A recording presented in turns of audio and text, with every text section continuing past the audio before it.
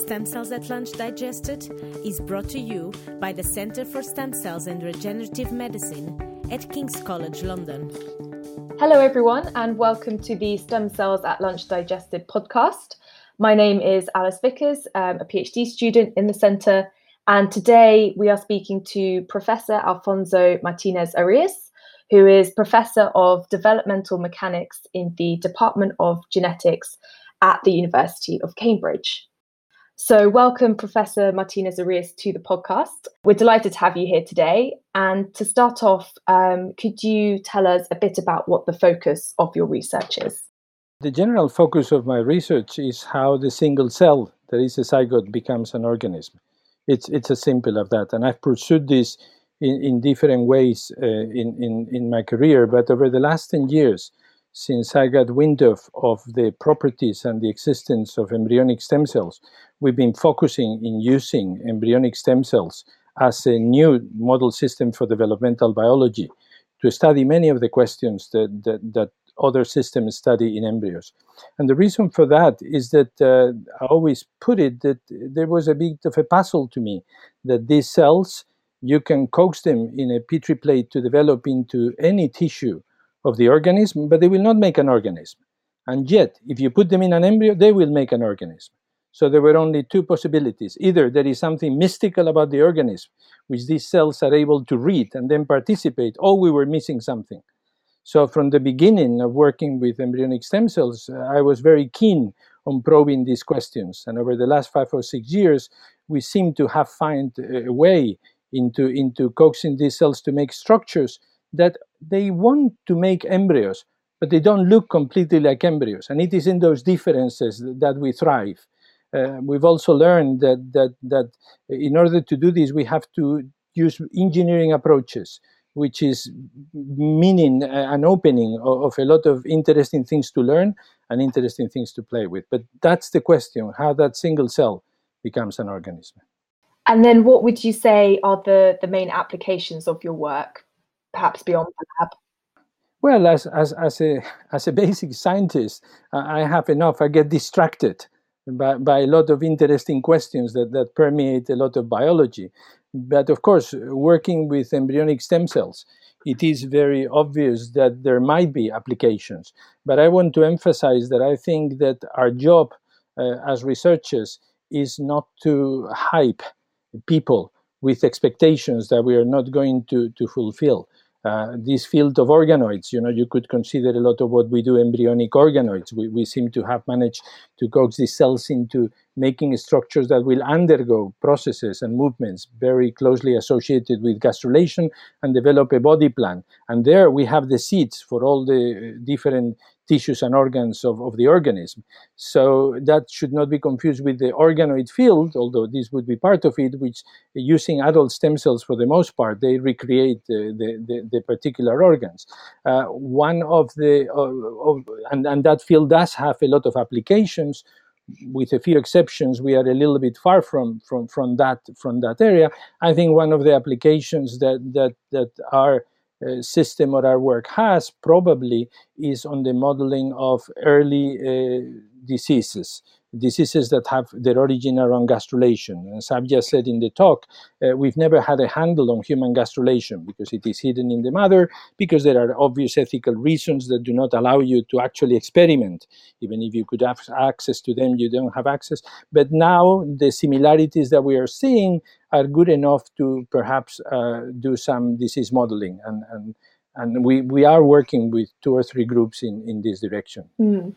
Yeah, so as you touched on it, it's really important that we have these alternate model systems to actually look at human gastrulation, as it is so difficult to study in vivo.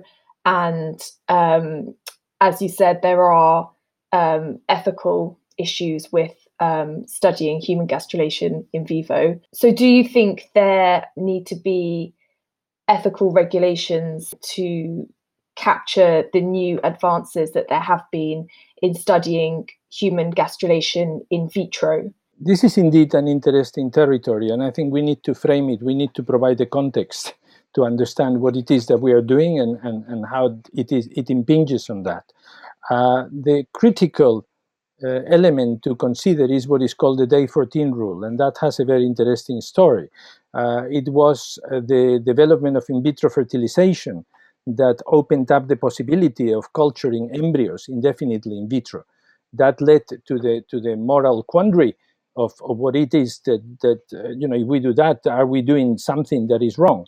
That led to a committee gathered around the philosopher Mary Warnock, in which she brought a lot of people from different parts of life. But the scientists play a very important role. And the question was, where does a human being begin? And there were many different points of view. But in the end, the one that won the day was suggested by Anne McLaren, a very famous mouse developmental biology and geneticist. And she suggested that it was the appearance of the primitive streak.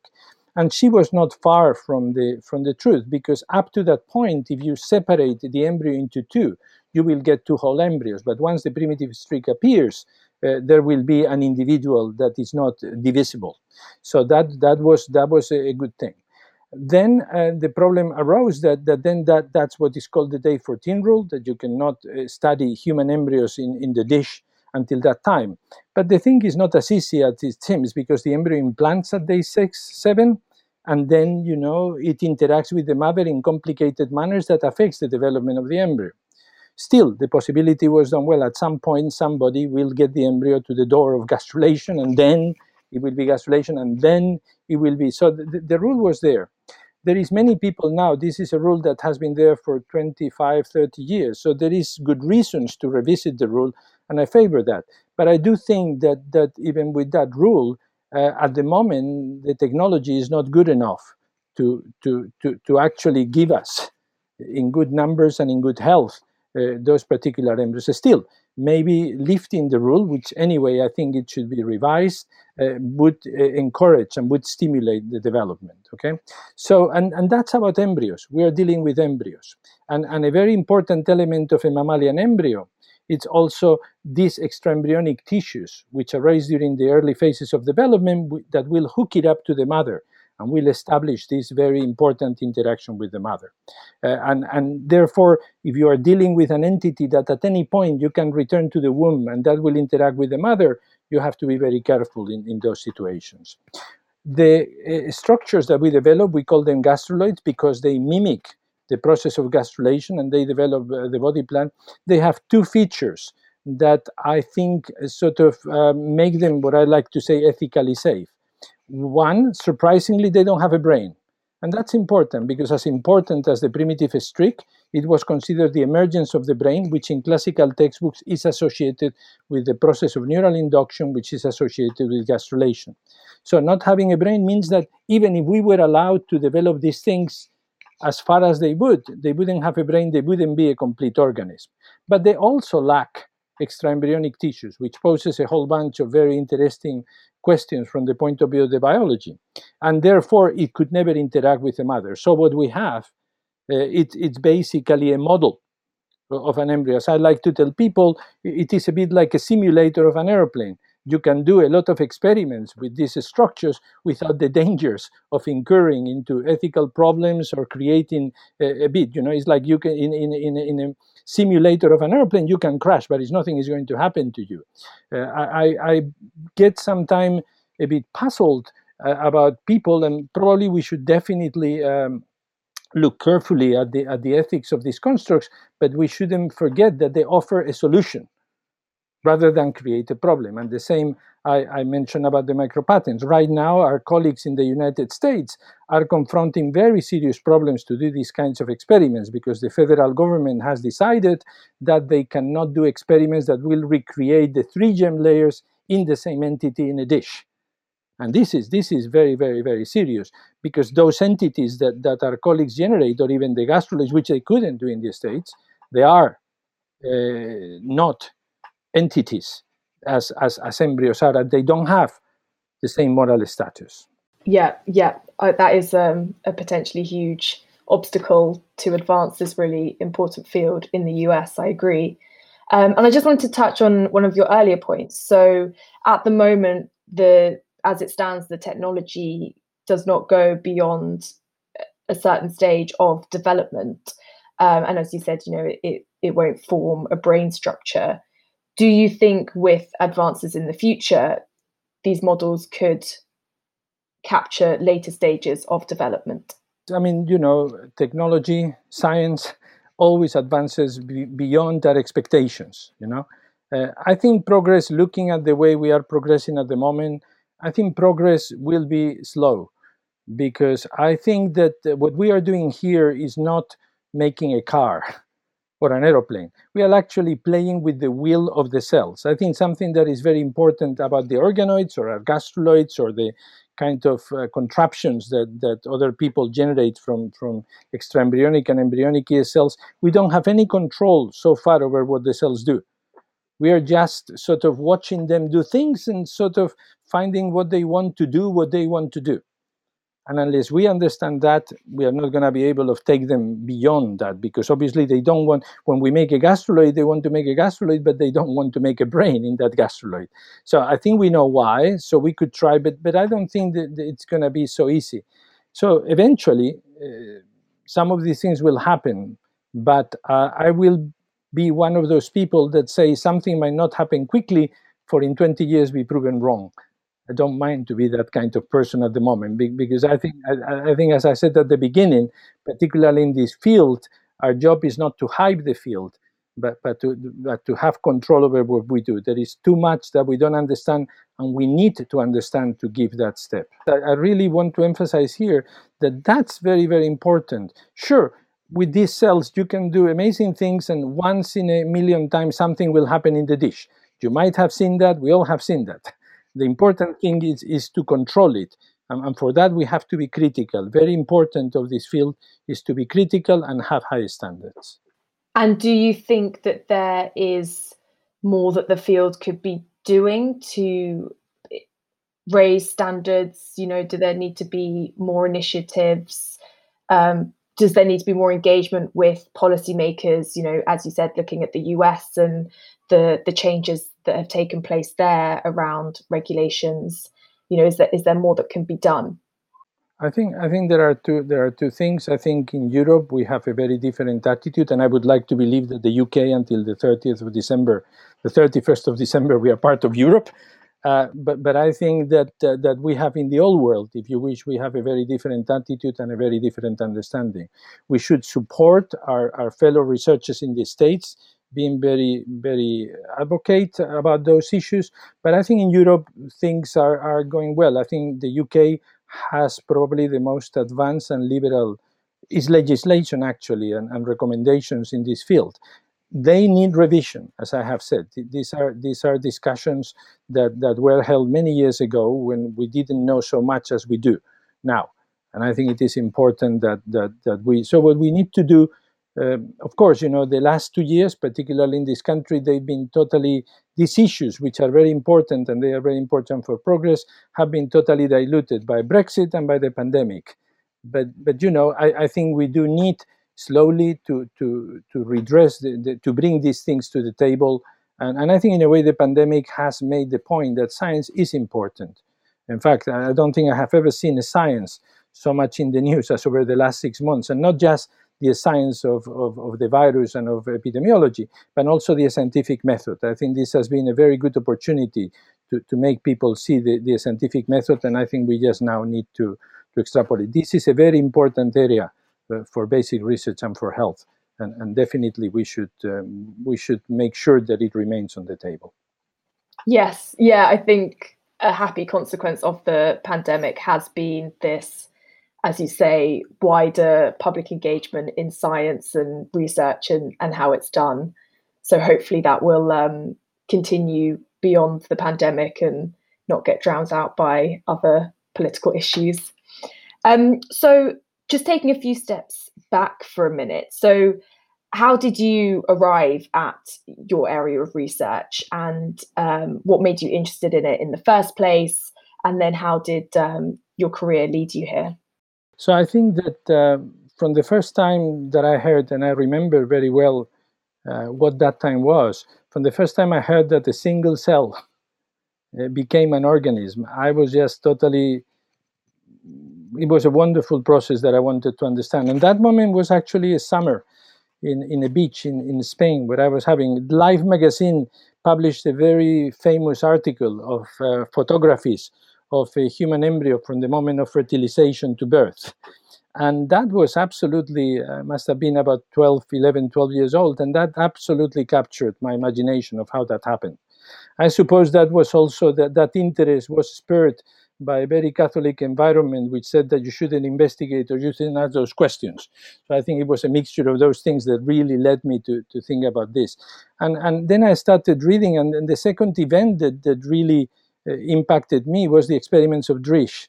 Hans Driesch. He was working with sea urchins, and he made this fantastic experiment, then ever since done in many different organisms, where you separate two cells, each of which would have contributed to an embryo, and now you have two embryos. I mean, that seemed to me absolutely marvelous. So from that moment, I really was hooked in answering the question of how is it that these cells become one.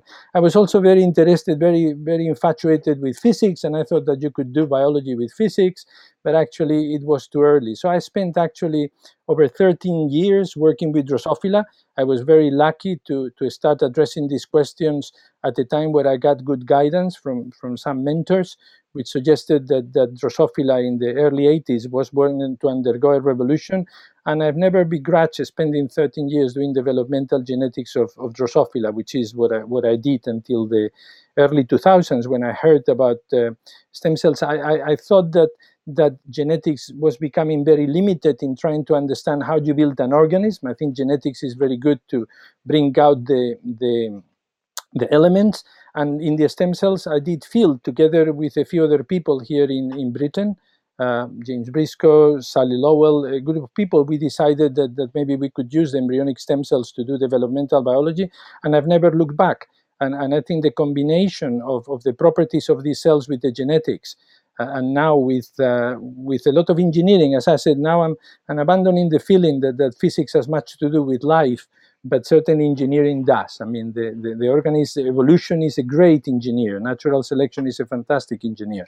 So that's in a way the path that has led me to where I am. And the most interesting thing of all this is to continuously look at this perspective that has been changing, very metaphysical when I was younger, then very genetic, and now very much based on the biology of these cells. Yeah, absolutely. And I think that's kind of a similar process that captured my interest in the field as well, how we go from one single cell to a full adult. And obviously there are still so many unanswered questions within that. So are there any big questions that you would like to answer in the coming years of your research? Yes, well, exactly the same question I had when I was 11 or 12. How does one cell become an organism? I think over the years I have been getting closer to the answer, but still not there. I think that's the nature of biology, particularly the nature of a science, that the nature of biology, that we know very little. It's a very young science, and we are still discovering things. And the 20th century, I always say, is the century of the gene. I mean, if you think about it, Mendel was rediscovered at the beginning of the century, and the human genome was read and published at the end of the century. Now we seem to live in a post-genomic or genomic era, but the 21st century is the century of the cell. We don't understand the cell, and I think that's the big challenge. And particularly, we are starting to realize that the cells not only can read genomes, or the genomes make the cells, as I said, but they are able to read geometry, to read forces, to read densities, and to interpret those physical parameters and use the genome to react to them. I think that's a very, very big challenge.